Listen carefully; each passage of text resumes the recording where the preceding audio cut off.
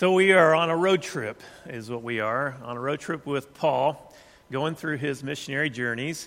So far, we've looked at just, his conversion in Acts chapter 9. Just to recap, our 3 points there was good intentions aren't good enough, because what we know is that Paul was a lover of God, but not a lover of Jesus. He was persecuting Jesus and the church, and that wasn't going to be good enough, right? He needed to be in Christ and love Christ as well. We also learned there that God can save whomever he wants, just like he did Paul. Paul said he is the worst of the worst, that is how he describes himself. And God can, there's nobody that's off, that is unsavable. All they have to do is submit their life to Jesus, and Jesus has the ability to save anybody, and he can save who he wants to. The last thing that we talked about there is once he does save us, then he owns us.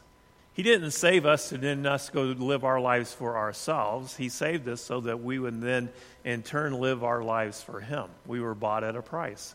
And so it is no longer us who live, but Christ who lives within us.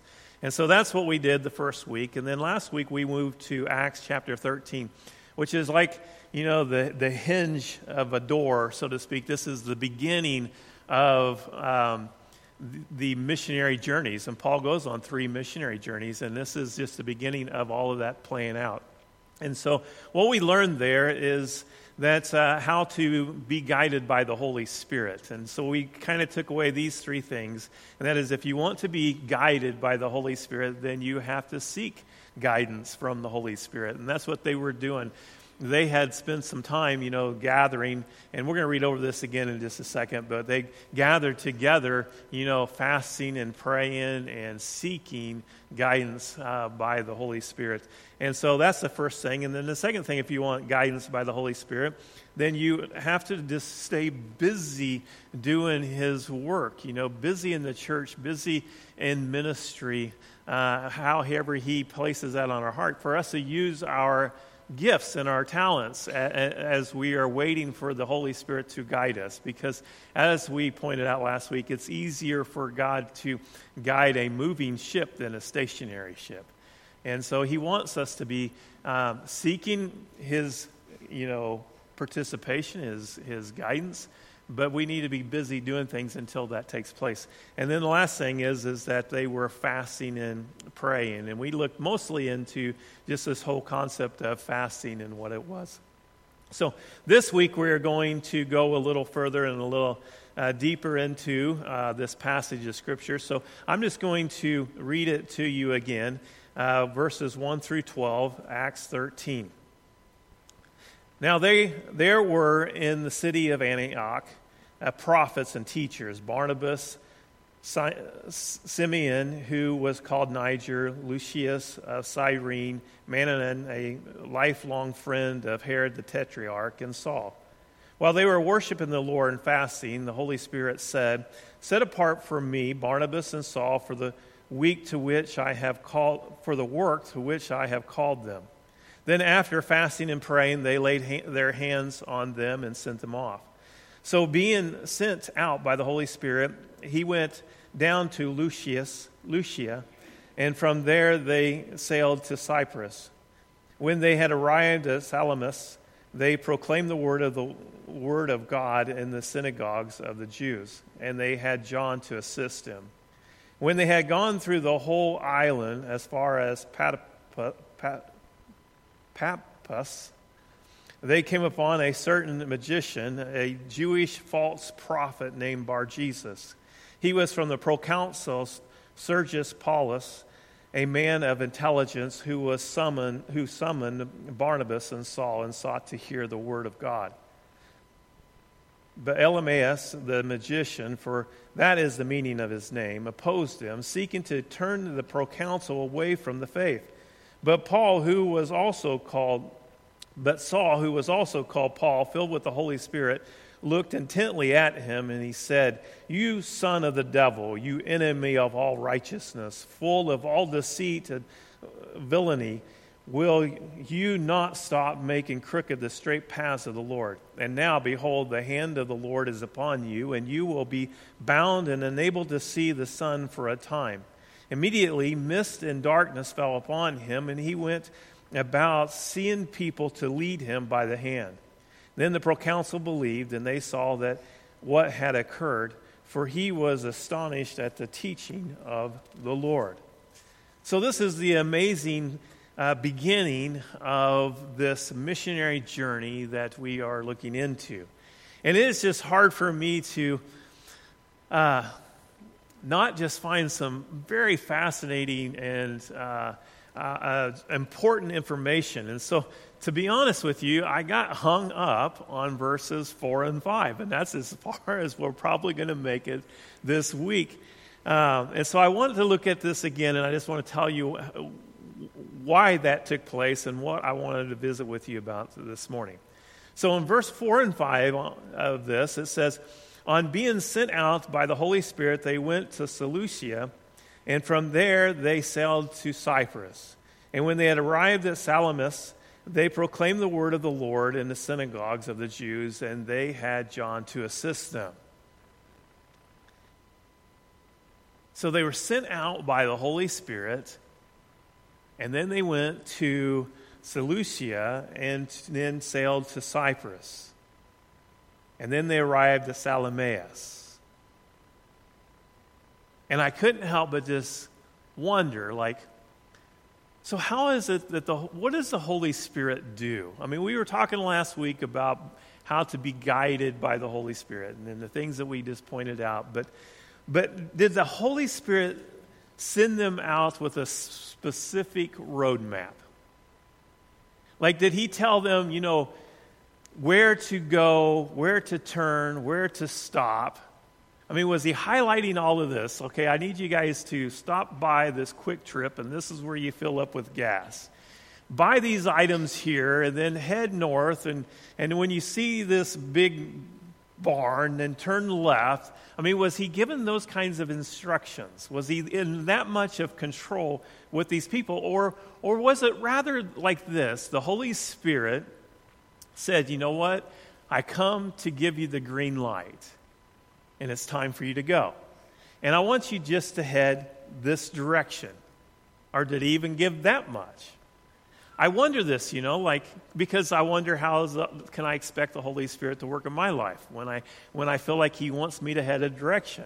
Can I expect him to give me all of the turns and the twists and the places to stop and all of that? Or does he just kind of give me just a general idea? When I look through Abraham, when God came to Abraham and he said to him, Abraham, I want you to go to a land that I will show you. Did he show him? I mean, at the beginning, did he give this map and says, this is where you're going to take everybody, but don't tell anybody. This is between you and I. See, I get the impression that Abraham was as much in the dark as he was given his family. When his family was like, where are we going, Abraham? I think he literally said, I don't know. We're just going to head this direction until I'm told something different or something. And this is kind of important. One preacher, a theologian, he said this about these two verses that we're going to look at today. He says, there is a blending here of two factors. There is, one, God's sovereign authoritative choice. Okay? And then there's two, man's necessity to choose within a more limited area. Like there's freedom as long as you stay within God's sovereign choice. In other words, really what he's getting at is that he's getting at the idea that there is a universal will of God and there is a specific will of God. The universal will of God. I want to talk to you about that for a second. The universal will of God is the will of God that he has for each and every one of us. There is things that he wants each and every one of us in this room to do in order to be under his will. And it's not just us here in this room. It is actually his will for every single person in Coffeyville. And it's not just Coffeyville. There's a universal will that goes for everybody. Everybody in America, everybody in China, everybody in Ukraine and Russia and in Japan and everywhere. There's certain things that God wants every single person that's living and breathing to do, to be under His will. How does He communicate this universal will? Well, there's a lot of ways that God communicates this universal will. He communicates it through prayer. When we seek Him and we just pray to Him, He will guide us. There's a thing that God has done that we all have, and that is like a moral code. And that is that we just know within us the way that the DNA that God has presented in us, when He molded us or knitted us together in our mother's womb, He put in there, in each of us, just a moral understanding of what is right and what is wrong, right? So it's just there.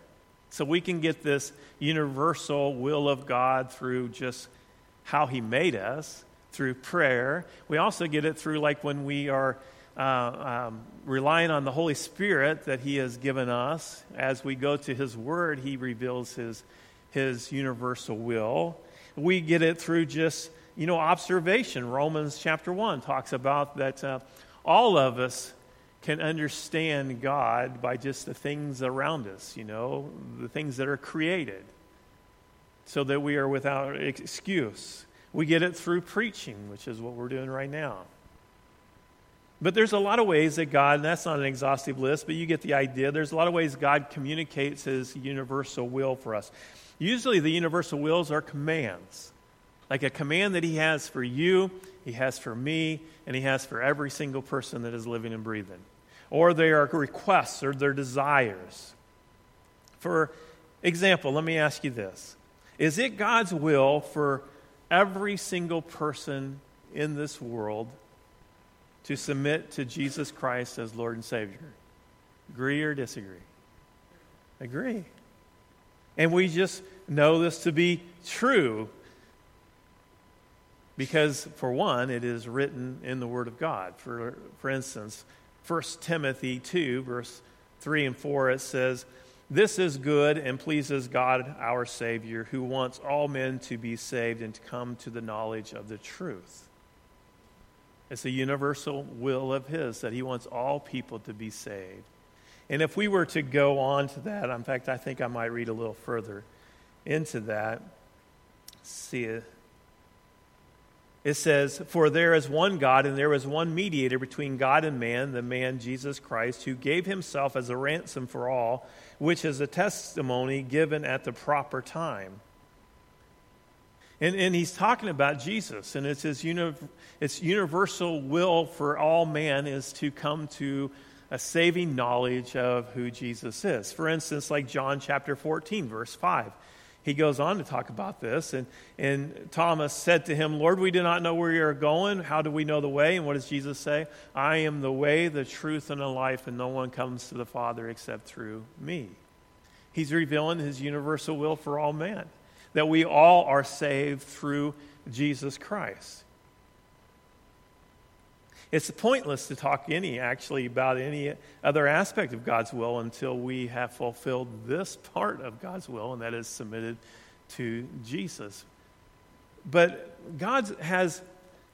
He has a will for all mankind.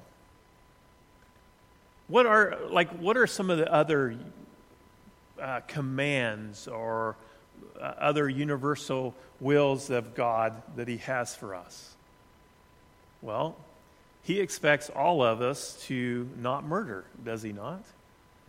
To not lie, to not steal, to not covet, to not put any other gods before Him, to not use His name in vain. We call those the 10 Commandments. And He made those commandments for, the people of Moses' day, but they were supposed to be established and delivered and expected upon every single person that has ever lived and breathed. That's His universal will for man. But then there is the specific will, and it's different. The universal will is his will for every single person. The specific will is God's calling, that he calls some people to do specific things. And they can differ from person to person. For instance, Paul had a very specific calling we found in Acts chapter 9 when we went there a few weeks ago. And it says there in verse 15, just before that, by the way, this is where God goes to Ananias and says, you're fixing to get a visitor, and his name is Paul. And I want you to, bring back his sight and baptize him into Jesus. And remember, Ananias was like, wait a minute, is that a very good idea? He's the one going around and killing Christians and persecuting your church and your people. And this is what God told Ananias in verse 15. Look what it says. And the Lord said to him, go, for he is a chosen instrument of mine to carry my name before the Gentiles and kings and the children of Israel. In other words, I have chose him for a very specific duty or task for me. And so there's this universal will that is for every single one of us, like the Ten Commandments and things of that sort. But then God sometimes has a very specific will that he just picks us out and says, I want you to go do this. I want you to go do this. I want you to go do this.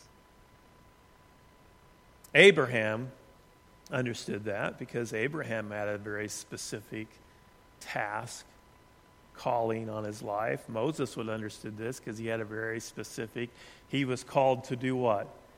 Go talk to Pharaoh and tell him to let my people go. And there was Gideon, and there was Samson. And there was me, and there was you. You see, I think we all have a very specific task. We live and breathe, and we are under his authority, and we all have these universal things that we are supposed to do in order to be under his will. But then I think we have very specific things we are to do.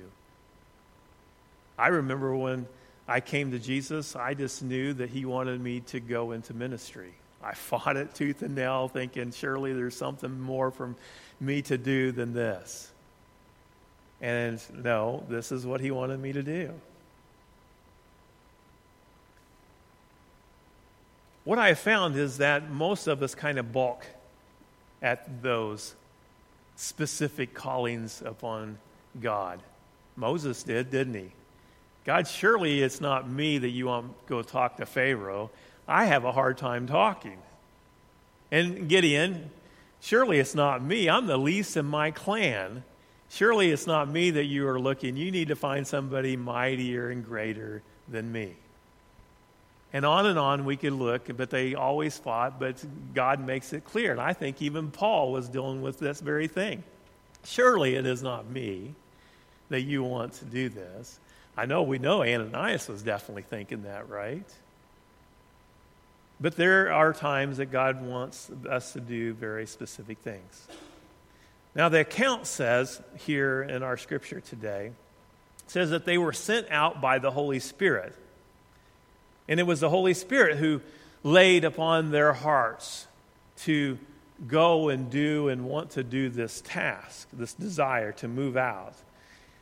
And then the very next thing we read, so the Holy Spirit sent them out. Then it says they went down to Seleucia, and from there they sailed to Cyprus. One preacher wrote this about this. He says, the Spirit did not tell them to go to Cyprus. That was the choice of Paul and Barnabas. The Spirit told them to move out. That's it. But the men decided to go where to go. This is perfectly proper. When they thought over the situation, they decided Cyprus would be the logical place to start. They did not wait for the Spirit to point it out on a map. They decided on the basis of natural contacts they had. You see, Barnabas was from Cyprus, and so were the men who started the church in Antioch. They undoubtedly had many contacts there, so that is where they started. but they went with the confidence that God was in that choice. And I read that and I thought, that's really interesting to me. And that might sure be true.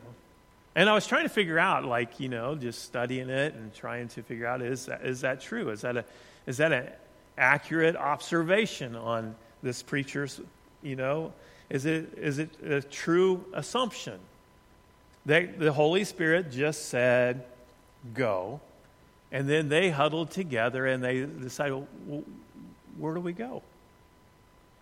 And Barnabas says, well, I'm from Cyprus. I know some people down there. And Paul's like, well, I think that's a good plan. Let's go that direction.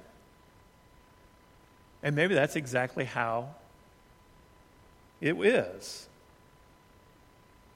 I want you also to note in our scripture here that they began in the synagogues. Once they got there, that's where they went, is the synagogues. And we could reason through that, and we could be like, well, that makes sense. They're Jewish people. They go to the synagogues because they are wanting to talk to them about God, and they're godly people, so they're going to at least listen to them.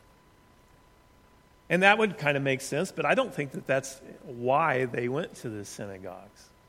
It doesn't tell us in Acts, but it does tell us in tells us in Romans that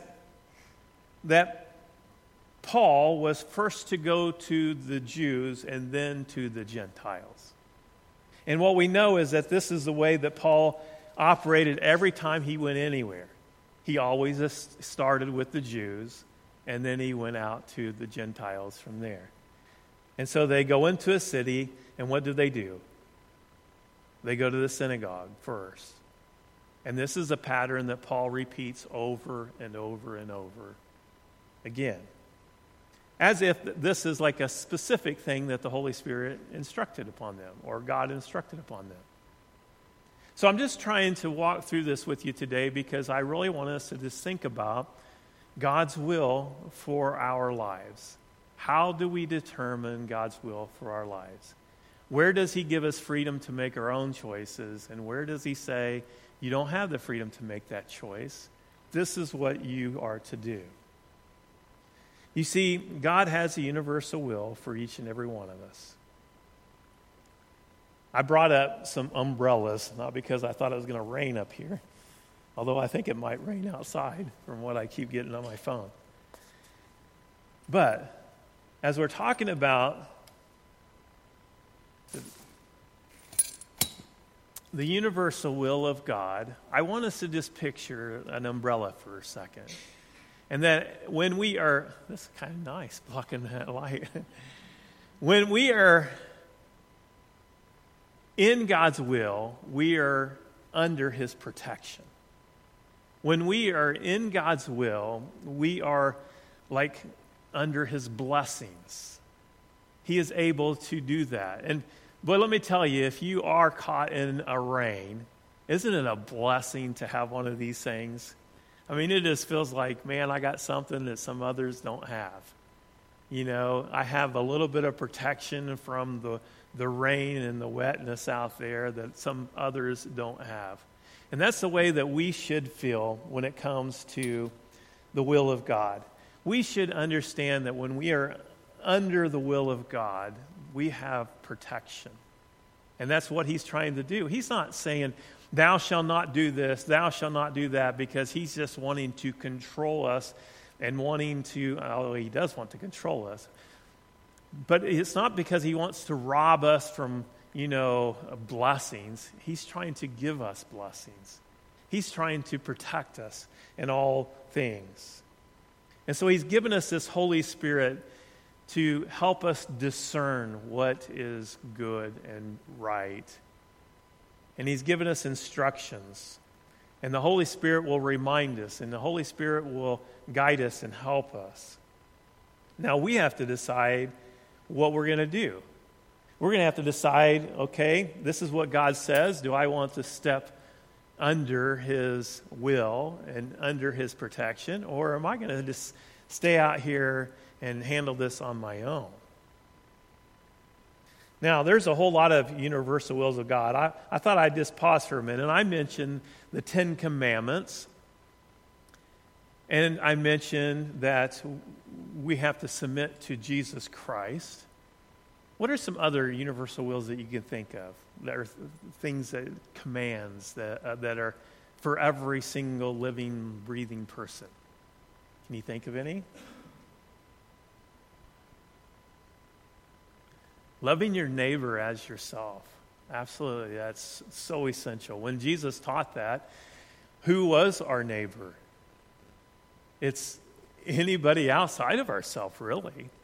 The first commandment is to love your Lord your God with all your heart, mind, soul, and strength. And the second is like that, love your neighbor as yourself. Very good. What about forgiveness? Is that a universal will of God that we all are to forgive?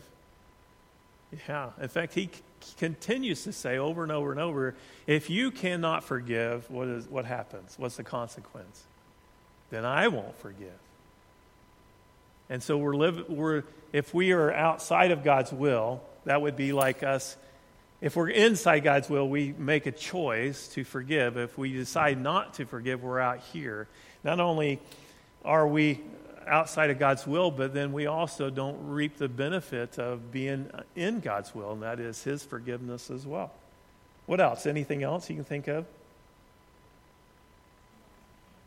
Okay, very good. Yeah. Greed.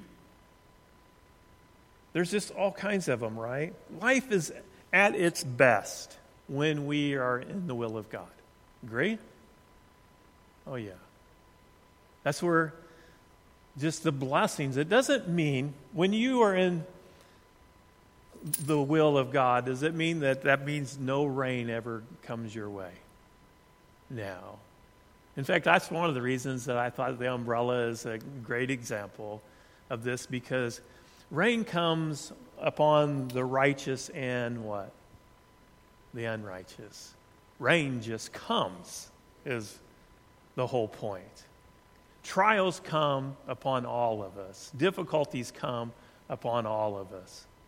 But those who are in the will of God have a protection and a blessedness, this joy, of strength, of encouragement, unlike any other. And He gives it to us to help us during those times. So I wanted some help here, and I thought if I had some kids that were like junior high school, do we have any that are here? Will you guys come up here for a second? We're going to try this out. I want to make sure I have. Where's Jeremy? He's back at the kids, isn't he? Okay. All right, there's yours. They're so thrilled about this. I'm so excited.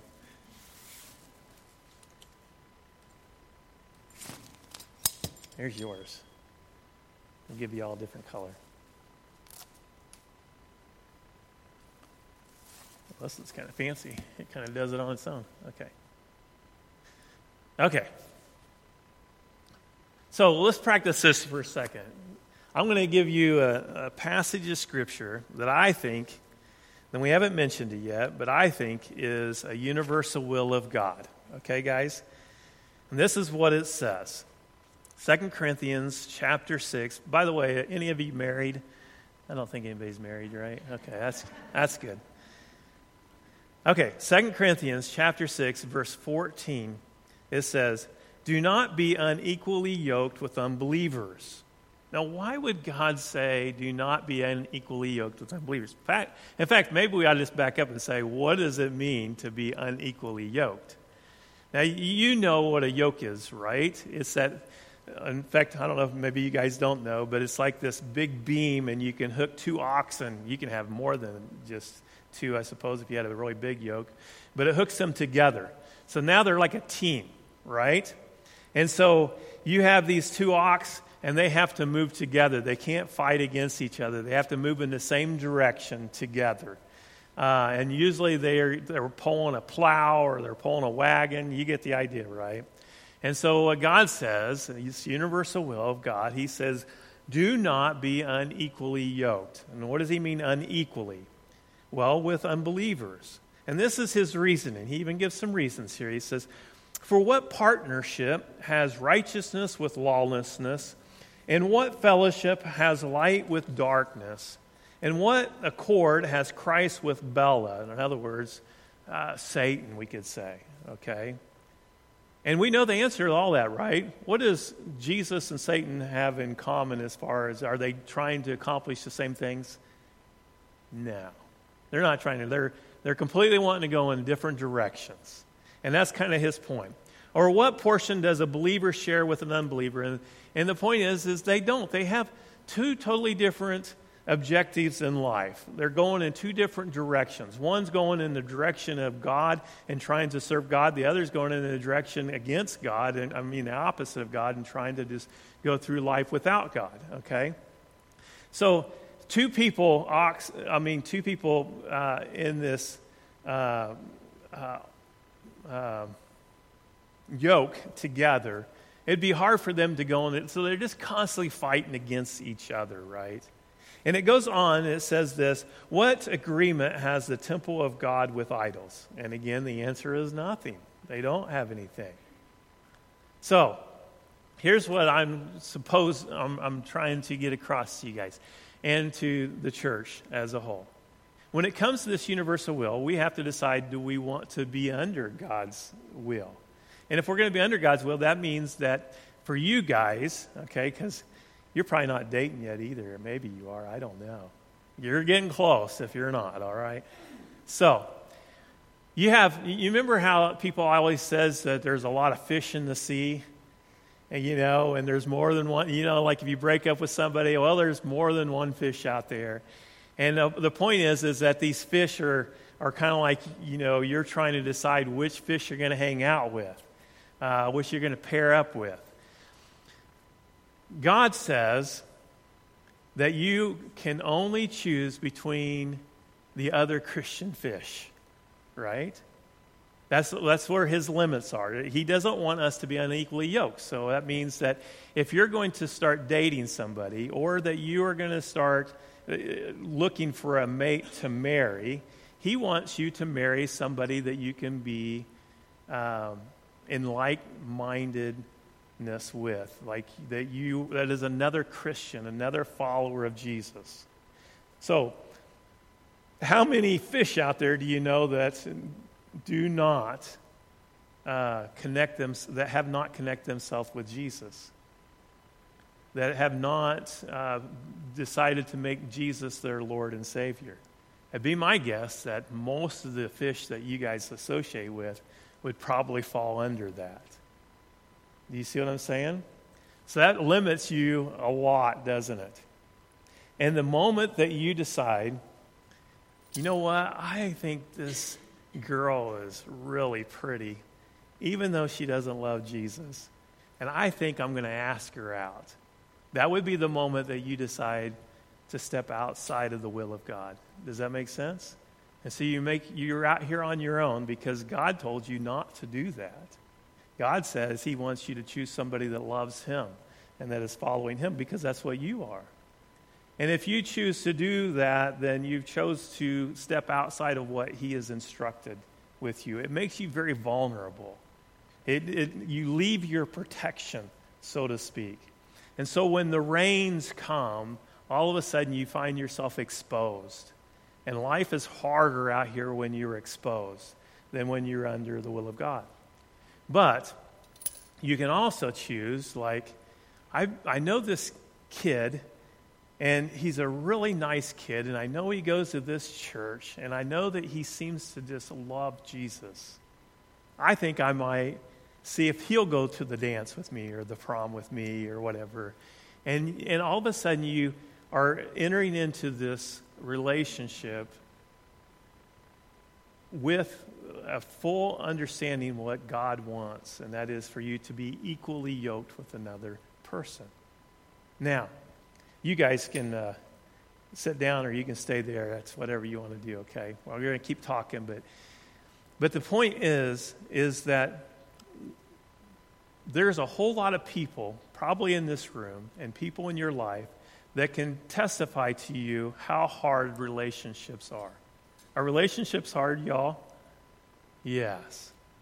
And that is, life and relationships are just always going to be difficult. There's always going to be storms that come.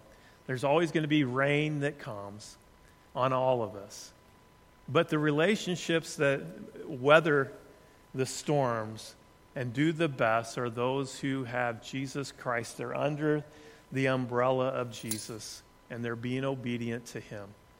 Because they can work through those things, whatever they are. I have talked to so many people who ended up marrying somebody outside of the faith, and how difficult those relationships are. Because they just have opposing world views and opposing things that they're always struggling with. The person who is not of the faith is always trying to pull the person of the faith in their direction, right? And the person of the faith is trying to resist that. And it is just in and of itself is so difficult. But it just becomes really difficult when you have some major issues and major things that come your way. Because you don't have God involved in each of those people's lives, encouraging them to be faithful and to submit to him and to his authority. And so we could go on and on about this, but you understand. He goes on. I just want to read the rest of the scripture and make a couple more little comments, and then we'll move. He says, "For we are the temple of the living God." And Jesus said, "I will make my dwelling among them and walk among them, and I will be their God, and they will be my people. Therefore go out from their midst and be separate from them, says the Lord, and touch no unclean thing. Then I will welcome you, and I will be a father to you, and you shall be sons and daughters, says the Lord." And I just want you to see that when Jesus calls us, he calls us to be, that we are like his vessel. His Spirit now dwells in us. And we are to separate ourselves from those who have not made Jesus their Lord and Savior. Not that we don't associate with them like we're friendly to them and we are nice to them. We continue to be nice to all people. We love our neighbors as ourselves. But we don't yoke up with them. They're not our best buds, okay? Because if you are a true follower of Jesus and your best bud is a non-follower of Jesus, that life is going to be tough. They're always going to try to take you places that you know Jesus would not want you to go. They're always going to try to get you to talk about and interact with things that you know Jesus is not wanting you to go.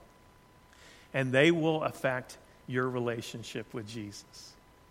And so we just have to be wise about this. But I want you to see that when we do that, what Jesus says here, he says, "And I will be a father to you. You shall be my sons and daughters, says the Lord."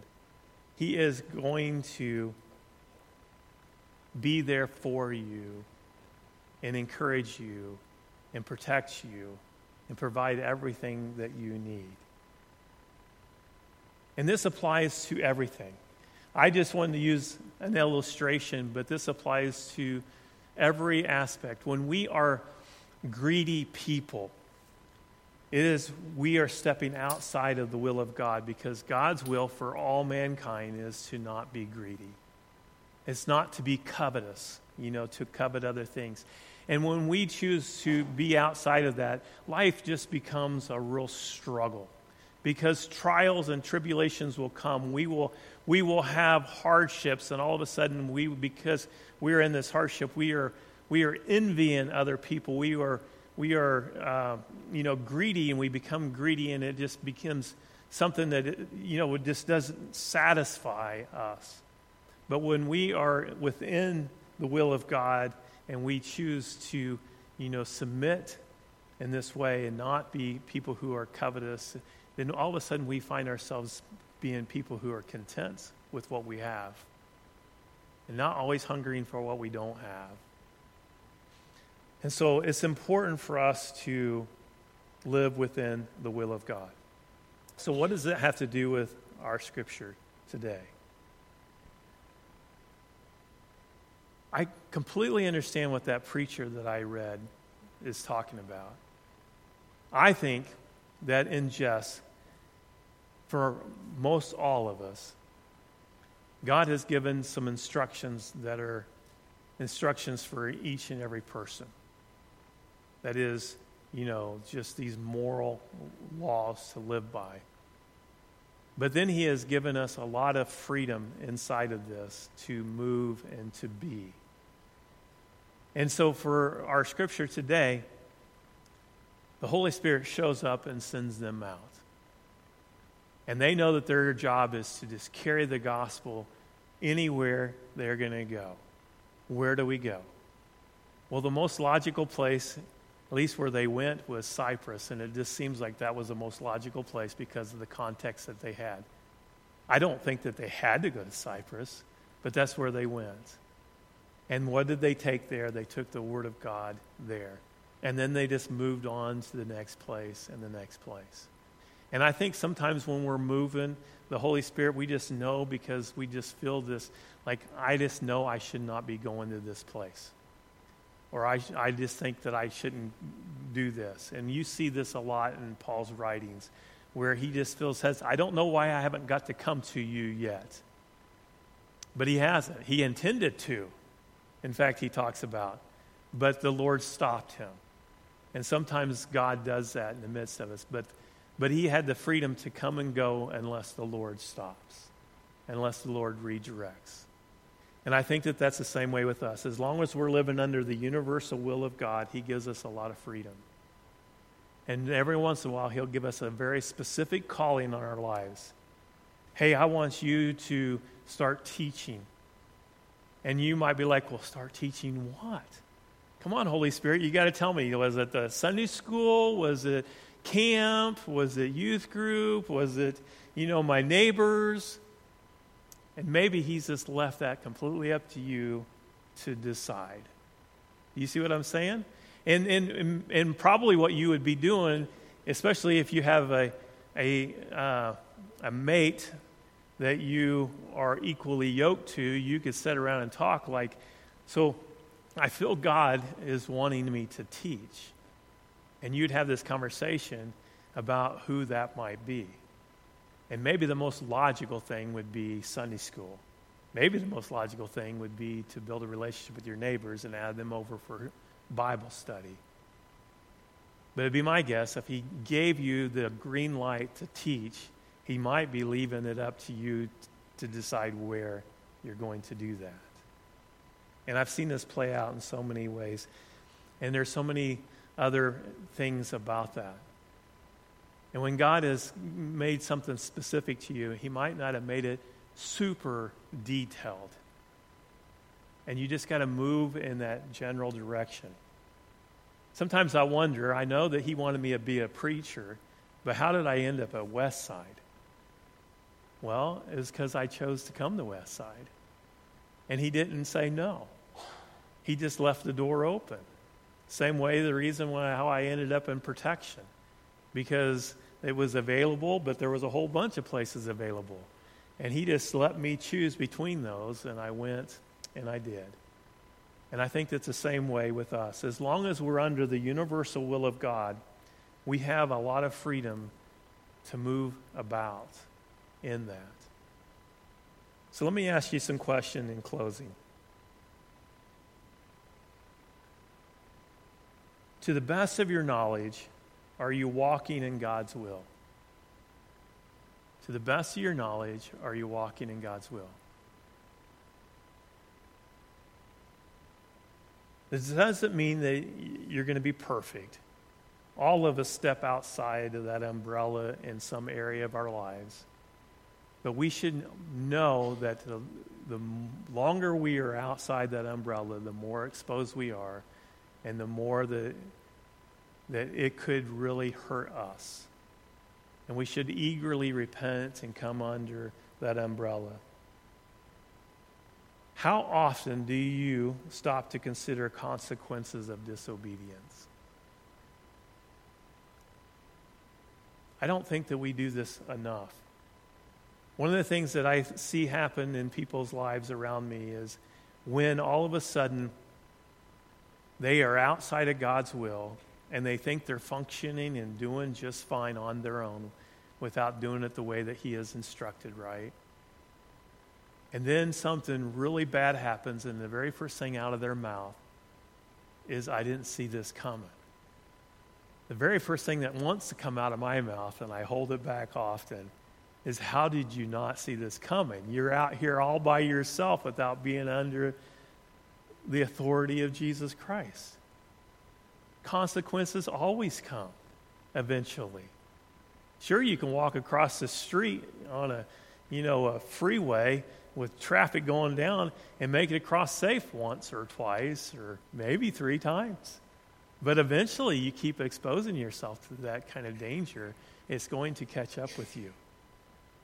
And we need to always be thinking about that, because if we are outside of the will of God right now in our lives, in some area of our lives, where we know what we know what He teaches, we know what He has told us, but we are choosing to be out, we are exposing ourselves to great harm. And consequences could come in our relationships with each other, in just life. Where do you need to make changes in order to be a more faithful servant of God?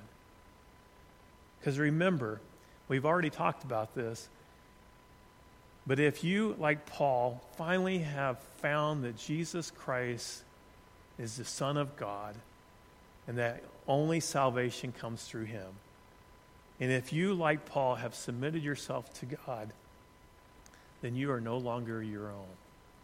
You were bought at a price. And so we must start asking ourselves this question. How is it what is it He wants me to do? How do I serve Him? How do I be a faithful servant of His? And last couple questions. Are there any areas that you want to keep under your control? What is it that you are fighting God for when it comes to control? You know, Satan, that's what Satan was trying to create in Jesus when Jesus was being tempted by Satan. He was trying to build this separation between he and his Father God. And so he was tempting him. You just take control of this, Jesus. Turn that stone into bread. Cast yourself down off of this and demand them to save you, rescue you. Put God to the test. And every time Jesus would say, there's no way I'm going to do that. Man doesn't live on bread alone. Do not test the Lord your God. Those kinds of things. How confident are you that His way is best? And I think that's the best one to land on. You see, if you are confident that life under here is better than life out here, you're more apt to make sure that you stay under here. That's the whole reason we use these things, right? We just believe that life under them, when it is raining, is better. And so we use them. And we all get to make that choice. And I have decided that it is best living under His authority and not under my own authority. He has my best interests at heart, and He knows how this world works. And if He wants me to be equally yoked, if He wants me to not be greedy, if He wants me to not lie and steal, if He doesn't want me to put something else above Him, then I just have to trust He has my best interests at heart, and life will go better for me when I do this, when I submit to this. And so, how confident are you that his way is best? Let's pray. Father God, we thank you so much for your will. We thank you for giving us these instructions, these commands, these lists of how, Father, to be within your will. We thank you for your protection, for your blessings, for your strength and encouragement. We thank you for being our Father and calling us your children. Father, help us submit to your ways, even when we question them, even when we think that our way would even be better. Help us to submit to it, just knowing that you are smarter, you are wiser, and you know best. Father, we thank you so much for your guidance. It's in Jesus' name we pray. Amen.